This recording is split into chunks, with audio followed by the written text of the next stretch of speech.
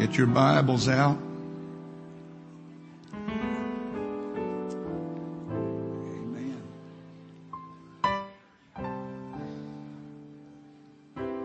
It wouldn't hurt anybody to move up if you wanted to do that at this time. Fill in the gaps. If you don't want to, then just stay where you are. But it would be great. We could get a little closer. Amen. Thank you, Jesus.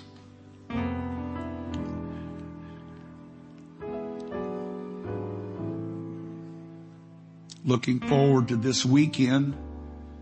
Brother Edwards being back with us, and I am expecting great things. Amen. I have felt the comfort of the Holy Ghost and the Lord just letting me know that we're right where He wants us to be. That's where I want to be. Amen. For the last few weeks, my brother filled in last week for me and continued along a similar vein that we've been exploring. The book of Colossians, the 4th chapter, verse number 5 has been our stepping off point. I want to read it to you again tonight. Read verse number 6 along with that. But I love what Paul said concerning us. That we would walk in wisdom toward them that are without, redeeming the time. Let your speech be always with grace, seasoned with salt, that you may know how you ought to answer every man. Walking in wisdom, not just toward those who were without or outside the body, the church, but every day our life is governed by a principle that when it is based in the right place will produce great blessings. And so we're going to continue tonight talking about wisdom's walk. And you may be seated. I've been fascinated by this statement by the Apostle Paul, and then when I began to go through and examine how many times in the New Testament Paul referenced wisdom. Paul writing to the Colossian or the Corinthian church, the word wisdom shows up many times when he contrasts the wisdom of man and the wisdom of God and what they each produce and what they have brought about. And on throughout his writings, that word comes up again and again. And James perhaps penned the most beautiful and eloquent description for us of what wisdom looks like. True wisdom that is from above, that higher realm of wisdom, godly wisdom, and what it produces and what are the fruits of those, of that wisdom in our life. But I have been so impressed with that statement, walk in wisdom. And when I read that a few weeks ago, I was impressed with the thought of what does that look like when we are living wisely? What are the evidences in my life that I am living skillfully is another word that we could use for wisdom when we talk about wisdom in Scripture. It talks about the skill for life or living. So what does that look like in just everyday living? What are the evidences in my life that I am being led by that which is from above, that I am being influenced by a spirit from a higher realm? We talked about what the word walk means, and it does not speak of just the movement of our feet, but it speaks of how we live and how we behave ourselves, and ultimately what influences our life. The influences that push us in one direction or the other. And Paul or James let us know, along with Paul, that there were higher and lower realms of wisdom, that there are influences that come from two different realms. And it's important that we are influenced by the right thing. And when I began to examine what this higher wisdom entailed, I began to understand that it became or becomes the way and in which I view life, or the way that I approach life or people or situations. That wisdom is the forming of plans and using the best plans that are available for accomplishing God's will in my life, and that is that I live successfully and I be an overcomer.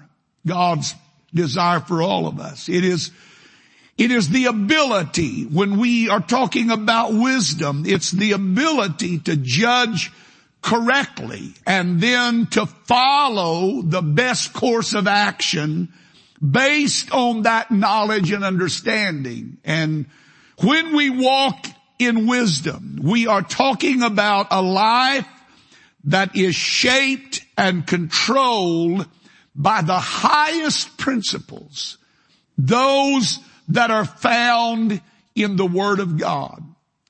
Now, there are a lot of great books that have been written throughout the history of mankind, and there is much wisdom that can be found in different men's writings, but the highest wisdom comes from God alone, because He is the creator of all things. He is the creator of our lives and the way we're made, and the reason that we have the personality and we have all of the faculties that we do is because of the wisdom of God. And that if we want to understand how life works best, how it works at its optimum level, then it's important to go back to the originator of that life. You know, you drive a Ford, you don't take it, I've told you this before, but you don't take it to a Chevy dealer to get it working. You could, they might work on it. But you go to the Ford dealer because they're the one that built it. They're the one that put it together. They know why everything works the way it does, so it will run properly. So if we want to know how we can live life at the very best, at the most optimum level, then we have to go back to the Creator. We got to go back to the one who spoke this world into existence and then created mankind in His image. And the Scripture said made man a little lower than the angels and crowned him with glory and so many other things that are there to help us live life to its maximum potential and to live a life that is fulfilling not only in this world, but in the world to come. And it takes wisdom to reach for those higher things, because our nature is not that way. Our nature is earthly. Our nature is carnal.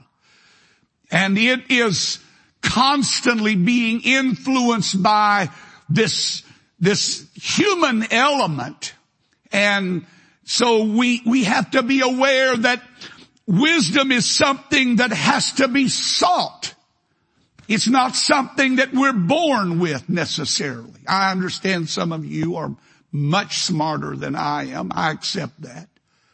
You would probably score a lot higher, but that's not what I'm talking about. Just because you are smarter than someone else doesn't mean you're wise in the ways of life or how to live life best.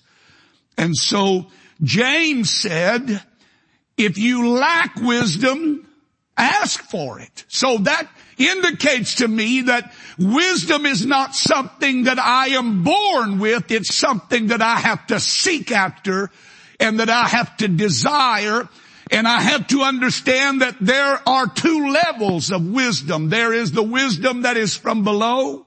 He talked about it being devilish and it's evil and it causes strife and friction and confusion. And James said it produces every evil work. But the wisdom that is from above is what? Pure, peaceable, easily to be entreated. Amen. Gentle.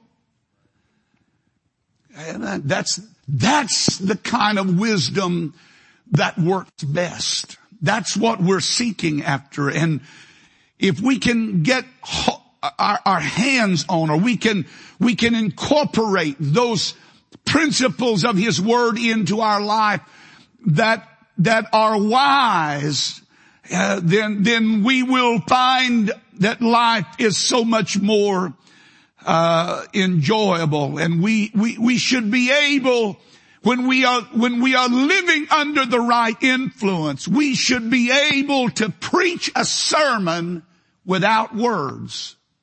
If we are living wisely, if we are living biblically, if we are living scripturally, then we should be able to live and preach a sermon without ever opening our mouth. We should be able to preach a sermon by the life that we live and what is manifest, our spirit, our character, our attitude, our conduct, our conversation. All of that reflects something of a higher realm.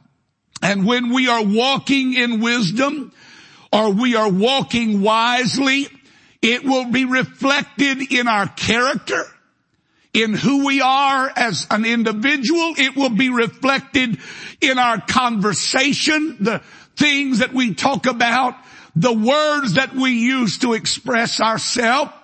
And it will be seen in the companions that we have in our life and the relationship that we develop. When we are walking in wisdom, it will affect every strata of our life for good.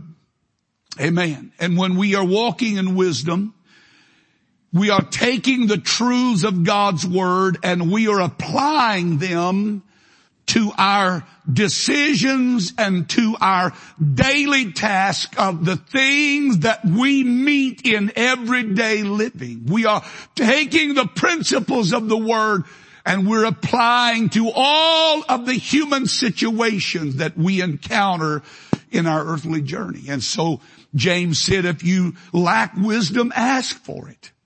Ask. And God will give liberally. He will not chastise you for asking for wisdom. And that's what I have asked for more in the last few years than in my entire walk with God. I need more wisdom, because the older I get, it doesn't get easier dealing with your flesh. Matter of fact, the older we get, the more sometimes we justify our actions in the flesh because, we've lived long enough to do that. One of the things that I noted about my sweet father-in-law before he passed away, that he lost a filter in his life. When he was younger, sometime, his words would be cushioned, but the older he got, the less cushioning there were in his words, and he could be very direct and blunt. And I would think, oh, that's just not Dad. That doesn't. And then I guess I come to realize, and he mentioned one day, I've lived long enough that I can be that way. Well, what that tells me is the older I get, the sweeter I don't get.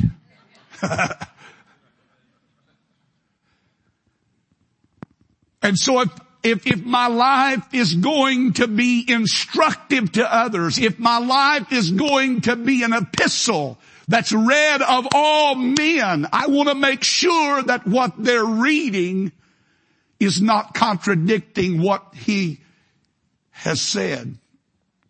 Amen. And so that takes a lot of work. It's not something that you're born with, because I don't know, maybe you have different flesh than I have, but my flesh still wants an eye for an eye and a tooth for a tooth. My flesh still wants to get back. My flesh still wants to respond in kind. You hurt me, I'll hurt you. It's hard for me to understand sometimes that what needs to motivate me and nurture me is a higher law that says, pray for them that despitefully use you. If they ask you to go a mile, don't just go a mile. Go a second mile. If they ask for your coat, give them your cloak also. I don't know about you, but that's a daily challenge for me. Because as I said a while ago, my lower nature just doesn't like that. And it's not natural for me. It's something that I have to work on. But the rewards of living wisely can be written throughout the Word. I mean, I went through earlier and I just copied down every scripture in the New Testament that had the word walk in it and what it indicated. And there was many of them that were mentioned about how we should walk and how we should not walk. And then you go put the word wise in, and there's 100 other scriptures that pop up. And then you go to the book of Proverbs, which is known as wisdom literature, and it begins with it and it ends with that. The principles of a higher way of living, and contrasting them at times with that lower nature that often comes out in man. And he uses a lot of contrast in Proverbs, that this is the way it is sometimes, but this is the way it ought to be. And so many times the word life, L-I-F-E, is connected with wisdom or living wisely. So I don't know about you, but I am interested in living life the best way. I don't like headaches. I don't like having to run into the same wall over and over because I'm not learning anything from God or learning anything from life. I want what I go through to produce something in me and that is of a godly nature. And the reason that can happen is because the right kind of influence is operating in my life. Amen. So the reward for living in wisdom is, as I mentioned a while ago, the best life. Because God created it. He knows how it works best. He knows that vengeance doesn't work for me. He, on the other hand, is an all-wise and all-knowing God, and so vengeance is mine, saith the Lord, because He's the only one that really knows how to mete that out according. I don't know how to do that. Man, my flesh, I mean, it's just it goes back to that old adage, you can push me, but just don't push me too far. And so there's some things that I have to make sure that are not the motivating factor in my life. So that I'm not deceived into living a lower life or a lesser life. And so I need discernment. Everybody say discernment. Anybody need discernment? You need to be able to weigh out the principles and figure out which one's the right thing to do and which one's not the right. And the trick is sometimes wrong looks right. Because the way the world presents it. The way Satan will craft it in, he will justify the ends or the means to get to the end. And so I have to have discernment. I have to be able to look at it and weigh it and try to get to the spirit that is behind it. And when I do, I am going to be able to discern between right and wrong, because the prophet of old said there was a day when they would call right wrong and light darkness and darkness light. And that's kind of where we are right now. We live in a world that's that confused. And so I've got to have discernment. I want to know what pleases God. I want to know what pleases God. I want to know what constitutes sound doctrine. Amen. Because I don't want to be taken in by some subtle heresy. And the interesting thing about heresy is it always comes with a pleasing sound to the natural ear. Amen. What's right and what's proper in life. There's some things that I may have the privilege of doing, but I don't need to do them. Paul said it. He said, I can do whatever I want to do, but I've learned that there's some things that are not needful. They're not good for me to do. The outcome is not going to bring me closer to God. It's going to take me more in alignment with that carnal man. Amen. How should I conduct myself in a world that has no rules? How should I live in a culture where there is no right or wrong? Everything is in the eye of the beholder. That's the culture that we live in right now. And the longer we live, the more those walls are being torn down, and everything is right in his own eyes. And out of that, if you read the Old Testament, you find nothing but confusion and trouble came when men lived like that. But that's why our world is in such a mess. But I'm living in that world. And so if I'm not careful, I can be sucked into that influence that I, as a born again child of God, am actually being influenced by the wrong things. And I am being influenced by the wrong spirit, the wrong attitude. So how should my mind think?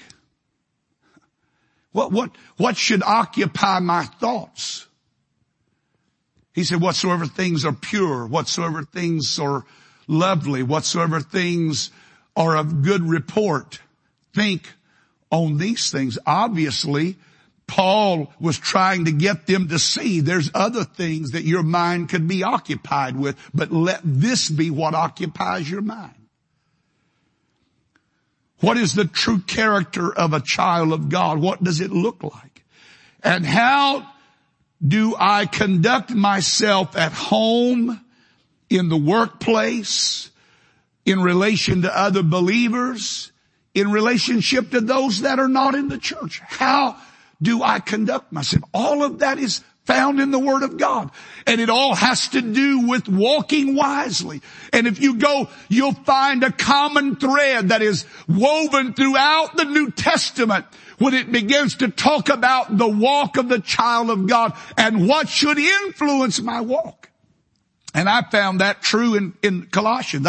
When I first read this scripture, I did not realize how many times in Colossians that Paul referenced wisdom. But he begins in chapter 1. And if you'll open your Bibles and turn there, we're going to take a real quick journey through Colossians, because there is this theme, there is this thread that he weaves through the scripture. And as he does that, he contrasts the way the world acts and the way the world responds and the way you and I as a child of God should live and respond. And so in in Colossians chapter 1. He said, for this cause, we also, since the day we heard of it, do not cease to pray for you and to desire that you may be filled with the knowledge of his will in all wisdom. And the word all there means every kind, everywhere, at all times. Wisdom, that your hearts, that you might be filled with the knowledge of his will in all wisdom and spiritual understanding, and that you might walk worthy of the Lord unto all pleasing, being fruitful in every good work and increasing in the knowledge of God. And then he goes on to some other things, talks about the preeminence of Christ and the church, and he is the head of the church. But then before he gets through, he goes back to that thought of wisdom. And so when you get over into chapter 2 and you get down toward the end of Colossians chapter 2, he goes back and he contrasts the way the world is functioning and the way they're responding and the way that you as a child of God. And so you pick up, let's talk about verse 19 of chapter 2. He said, in not holding the head, from which all the body by joints and bands, having nourishment ministered and knit together, increaseth into, or with the increase of God. Wherefore, if you be dead with Christ from the rudiments of the world, there is that contrast that we are dead from the basic influences or the basic nature of the world, the rudiments of the world. Why, as though living in the world, are you subject to ordinances? Touch not, taste not, handle not, which all are to perish with the using after the commandments and doctrines of men. Again, he contrasts what a man should be trying to reach for versus what is being pushed and promoted in the culture in which they live. And so there's this commandment of man and the doctrine of man. Verse 23, which things have indeed a show of wisdom.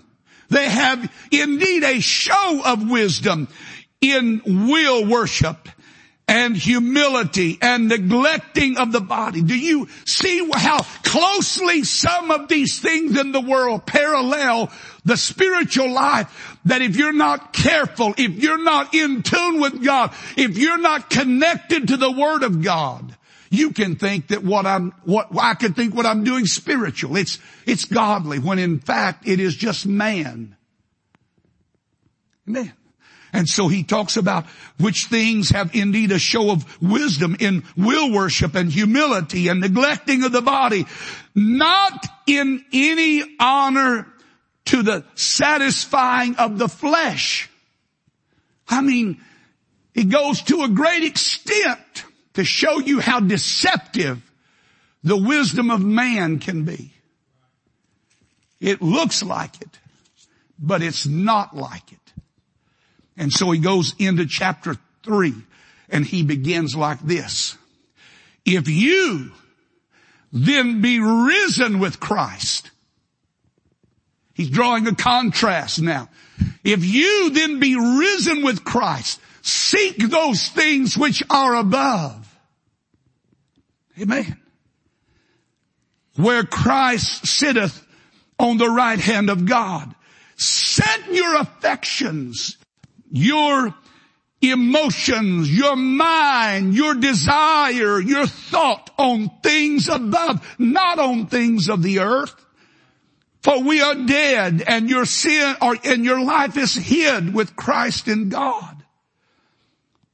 He goes on to talk about mortifying the members of this earth, the fornication, uncleanness, inordinate affection. He names and lists a number of things that are manifest in our flesh from time to time. Covetousness, which is idolatry. For which things sake the wrath of God cometh on the children of disobedience, in whom you also walked sometime when you lived in them. But now. Everybody say, but now. But now. You have put off all these things.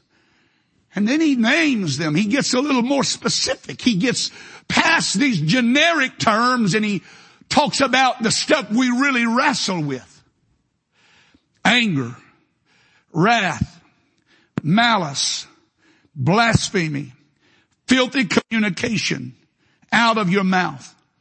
Lie not one to another, seeing that you have put off the old man with his deeds, and have put on the new man, which is renewed in knowledge after the image of him that created him, where there is neither Greek nor Jew, circumcision nor uncircumcision, barbarian, Scythian, bond nor free, but Christ is all in all.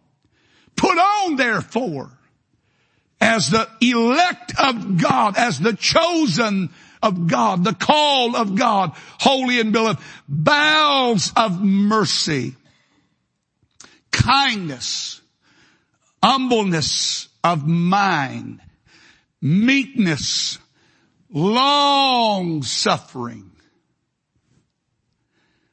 forbearing one another. You know what that means? Forbearing one another. That means putting up with me and my little, idiosyncrasies. It's understanding that I am still a work in progress. Now I know some of you are far beyond me spiritually. I understand that. But please, don't ever get to the place that you look around at people and you start judging them of, well, I've been living for God longer than anybody around here. Or I've been living for God longer than they just got started. He said, if you are going to be influenced by that which is above, the wisdom that is from above, you're going to, there's going to be a forbearing that comes with this. You're going to be able to put up with some things. You're going to be able to overlook some things because you're not the judge anyway. I am the judge. I will determine the end. So, forbearing one another and forgiving one another. Why? Because the Bible says offenses shall come. It's not a maybe. It's not, well, you know what? Every once in a while you are going to be offended. Somebody's going to step on your toes. They're going to walk past you and not shake your hand. They're not going to speak a word to you. They're going to act like you don't even exist. And he said, you're going to have to learn how to forgive one another. Remember that we're all still in the same boat. Amen. We're all battling the same thing. Forgiving one another. If any man have a quarrel against any, a complaint. You ever had any complaints about anybody in the church? They make too much noise. They worship too loudly.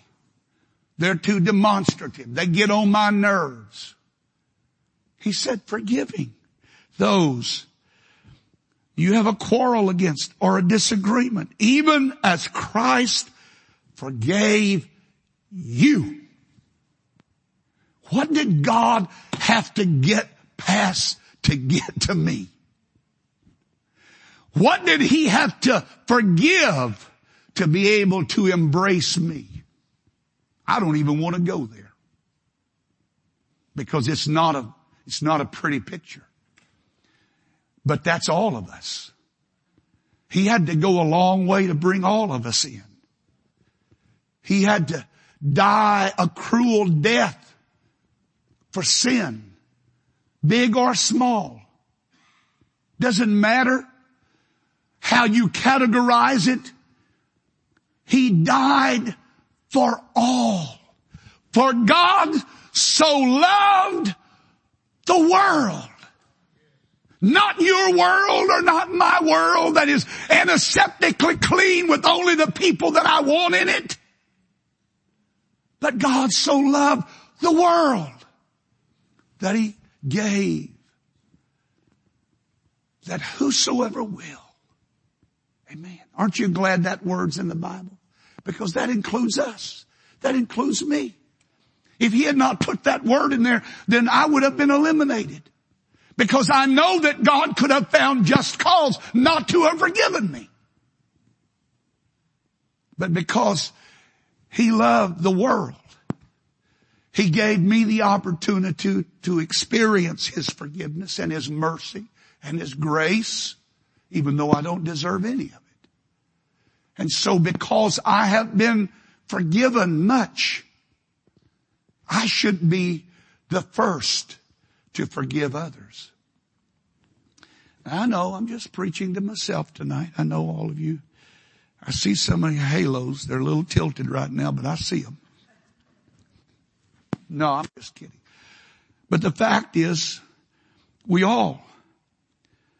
He said, but as He forgave you, so also do ye. And above all these things, put on charity, love, most powerful word in Scripture. It's impossible for me to describe in my limited vocabulary the love of God. And yet He's asking me to put on charity, which is the bond of perfectness. It is the glue of maturity in my life. That when His love shines through me, then it holds everything together. And he goes on and he says, and let the peace of God rule in your hearts. Let the phrase means let it be the umpire of your soul. What is going to determine my happiness? The peace of God. Not my circumstances, not what my boss said to me, not what my neighbors did to me, not what somebody said about me, not what they put on Facebook. That's not what gives me a sense of worth. But let the peace of God be the umpire. Let the peace determine how I respond to life and the things that happen to me. Amen. I'm going to get there. Hurry. I'm trying. Let the peace of, to the which also you are called in one body. And then be ye thankful. This is that higher realm of wisdom. Be thankful. And then he says it, he sums it all. Let the word of Christ dwell in you richly in all wisdom, teaching and admonishing one another. So here's how we need to be relating to one another as the body, as His children. Not pointing out our failures, not harping on our annoyances, but He said, teaching and admonishing. The word admonishing means urging or inspiring. In psalms and hymns and spiritual songs, singing with grace. I wish I knew how to explain that little phrase, singing with grace. I need to go on, but I really do wish that I could capture the full meaning of that phrase, singing in grace. How many of you are just thankful that you're here? Of all the people in the world, and here I am. And of all the things that God has done in my life, of which none of them I deserve, I cannot help but be thankful. But I want my worship. I want my singing. I want my praise to be with grace. I don't want to come in like the Pharisee. God, look who showed up today. Did you notice who came to church? And God, just in case you weren't aware, I give alms to the poor. Yeah. And over in the corner there was this publican. Didn't have the courage to lift his head, but he bowed his head. He beat on his chest in a different way. Oh God, forgive me, for I'm a sinner. I don't deserve to be here. One of them was singing with grace. One of them was worshiping with grace.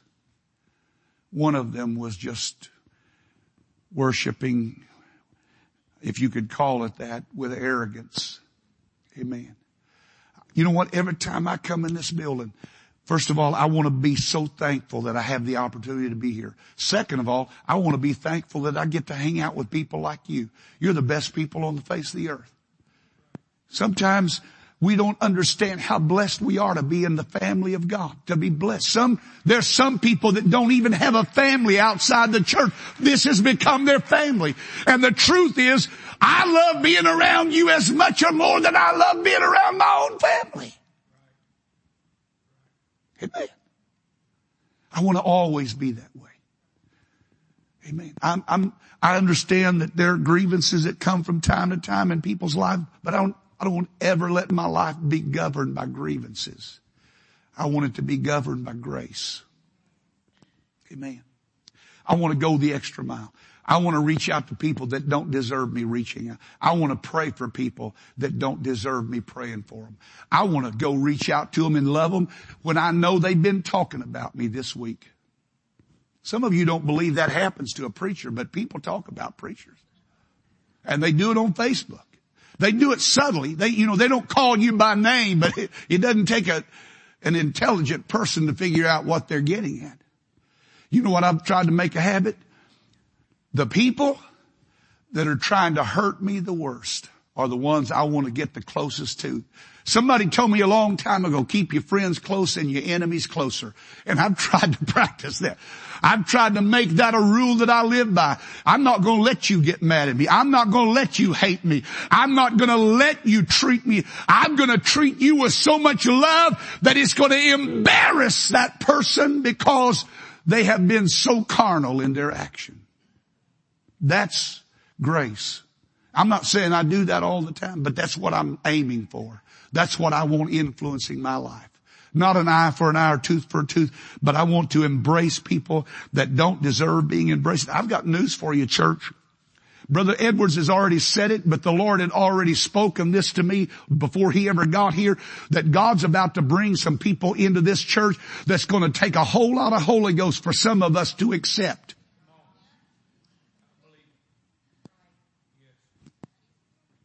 And I tell you what, God spoke to me.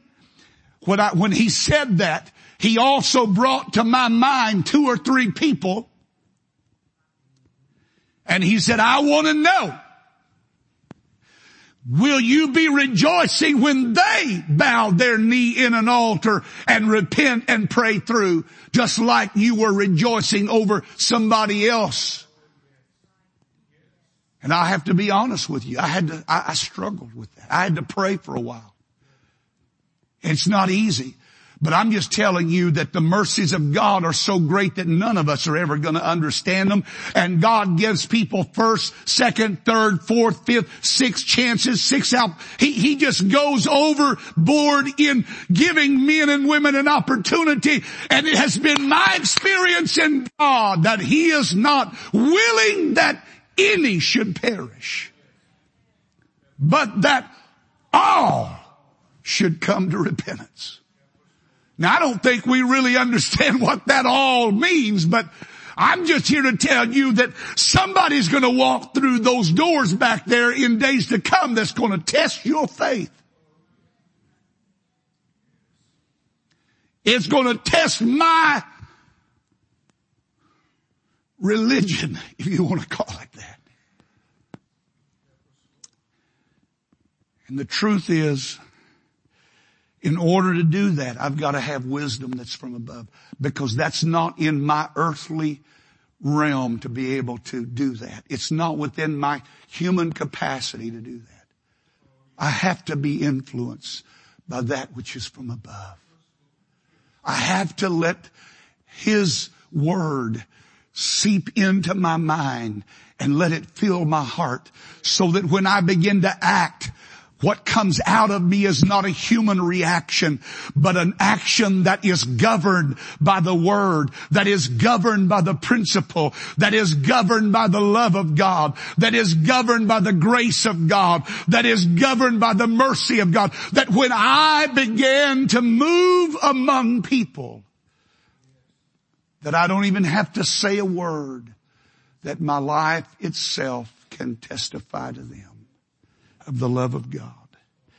I have come to this conclusion in life: if I have to tell people that I love them, I probably have failed, because they need to see my love before they hear my love.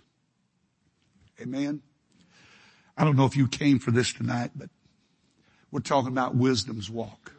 This is what walking in wisdom looks like. Amen. And I have to admit to you that it's a daily struggle. It's a daily battle. Amen. You see, it's possible to have the letter of the law, to know all of the these and thous and the do's and the don'ts, and not have the spirit of the Word. And the Bible said that the letter, what does it do? It killeth, but the Spirit giveth life. I want to make sure that my letter has spirit with it. We have always lived in a political system. As far back as man history goes, I think you can trace some kind of political workings of man. But it seems to me that in generations past, especially in our movement, I'm just being candid tonight, in our movement, there may have been political elements that were a part of our movement, but the men were spiritual enough.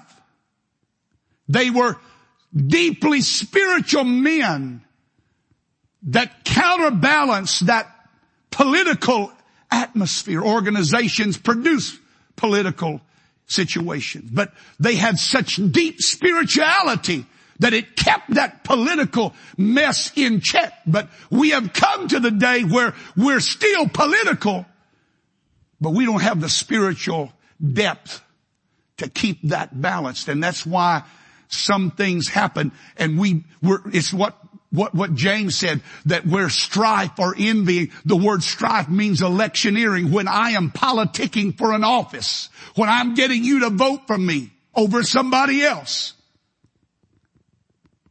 that's that wisdom that is from below. That's earthly wisdom. And this is what I'm praying. God, help me to recapture the spiritual depth of our forefathers. Because what produced our movement in America, what brought together our organization, it's not a perfect organization. And I understand that tonight, but it's the best thing going that I know of. And beside that, if it wasn't the best thing going, I still want to be connected to it because of its roots. But I want to capture the spirit of men like Urshan and Brother Kilgore and C.P. Kilgore and those men who had such depth of character that even though there were elements of humanity that showed up from time to time, they were not the things that were highlighted in their life. And because of that, they left a legacy that's worth being talked about.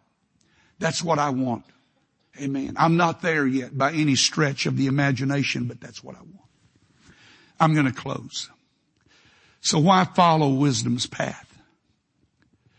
Because it brings us in harmony with God and His will and His plans and His purpose.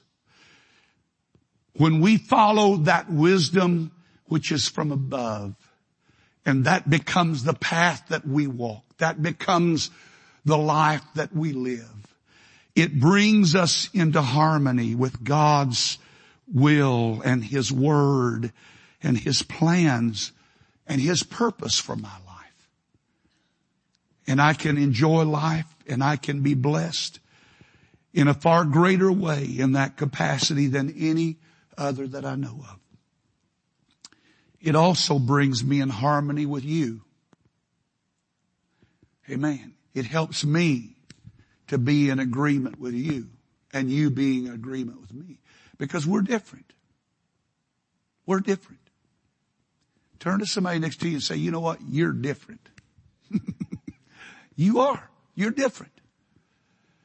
But we don't fight about our differences no more than you do that in a marriage. You celebrate your differences because your differences and that diversity is what gives you a broader scope of vision. I'm thankful that everybody in this church isn't like me. And I'm thankful they're not all like you either. Because it takes balance. It takes a little bit of every kind of personality. But when I am living by these principles, and let me just very quickly go back to what Paul said in Colossians 4. He said, walk in wisdom. And then in the next verse, he shows us what that kind of walk looks like. He said, let your speech be always with grace. Let it always be with grace. Let your words not be cutting and sharp and mean and vindictive, but let them be full of grace. Seasoned with salt.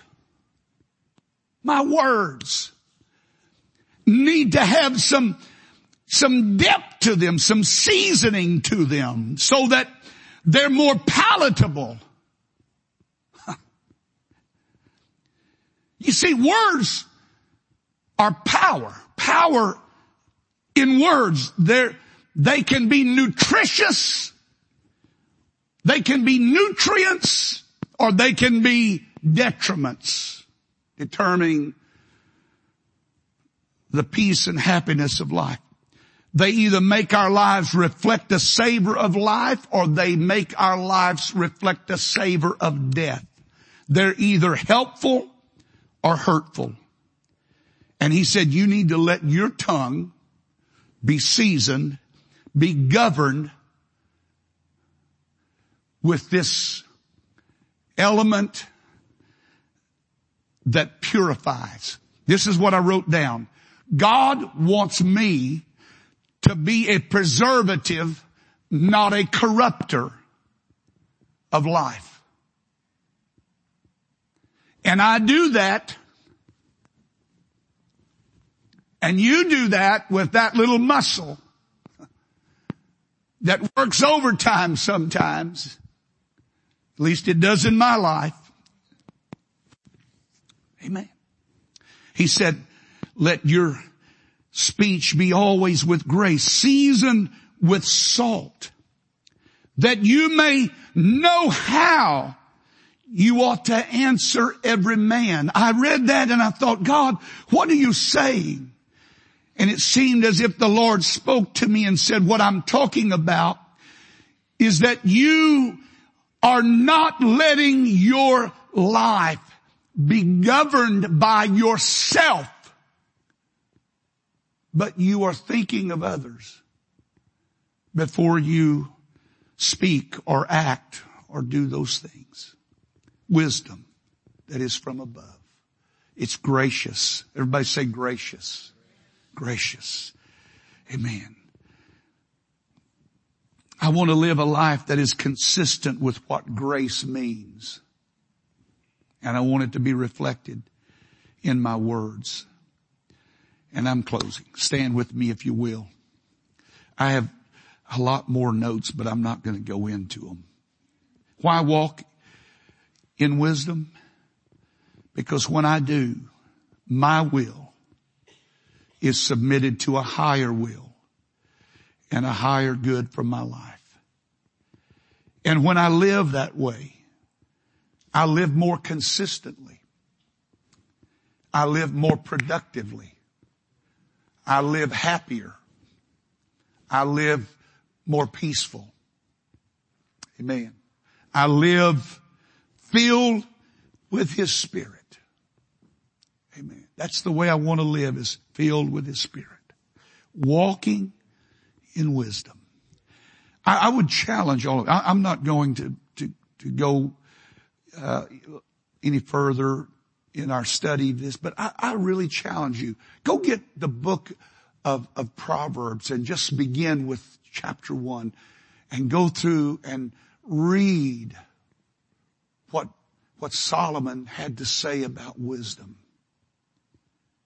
And begin praying, God, let that be reflected in my life. Let that be what is seen by others. Let that be what other people hear coming out of my mouth. Let that be the attitude that governs the way I deal with people and the way I treat people and the way I walk. Because when I walk in wisdom, the blessings of God are going to be upon me. The favor of God is going to be on me. Amen. The blessings of the Lord are going to be bountiful when I walk in wisdom. When I am governed by a higher principle, God is always going to do me good. Amen. He always is going to do me good.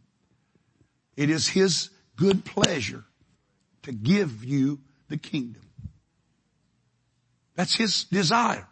That's when you give God the option, He'll bless you every time. Every time He will bless you abundantly. If you give Him the option, but if you choose to not give Him that option, the alternatives are not always pleasant. Oh God, help me tonight to walk in wisdom, not just toward those that are without, but in every day of my life. Let me be guided and influenced by those principles, that word that is from above, that is pure. Amen. It's clean. Amen. God, help us tonight. Say it with me. Walking in wisdom. That's what we need. Let it govern. Pray for wisdom. Pray for understanding. Pray for wisdom. Pray for understanding. God, give me wisdom because I want to know how to be the most effective in this hour. And I cannot do it without the help of God. Amen. Reach over and take somebody by the hand. Let's pray together. Father, we love you tonight. Thankful for your word, Lord, for the goodness of that word that lives forever. God, sometimes it's painful as we walk through that word and how it speaks to us and how it cuts away in our life at the things that don't need to be there and the things that are unpleasing to you, and they're displeasing for your will in my life, God. And that word has a way. It's powerful. It's quick and sharp. And it pierces even to the dividing asunder of soul and spirit, and is a discerner of the thought and intent of my heart.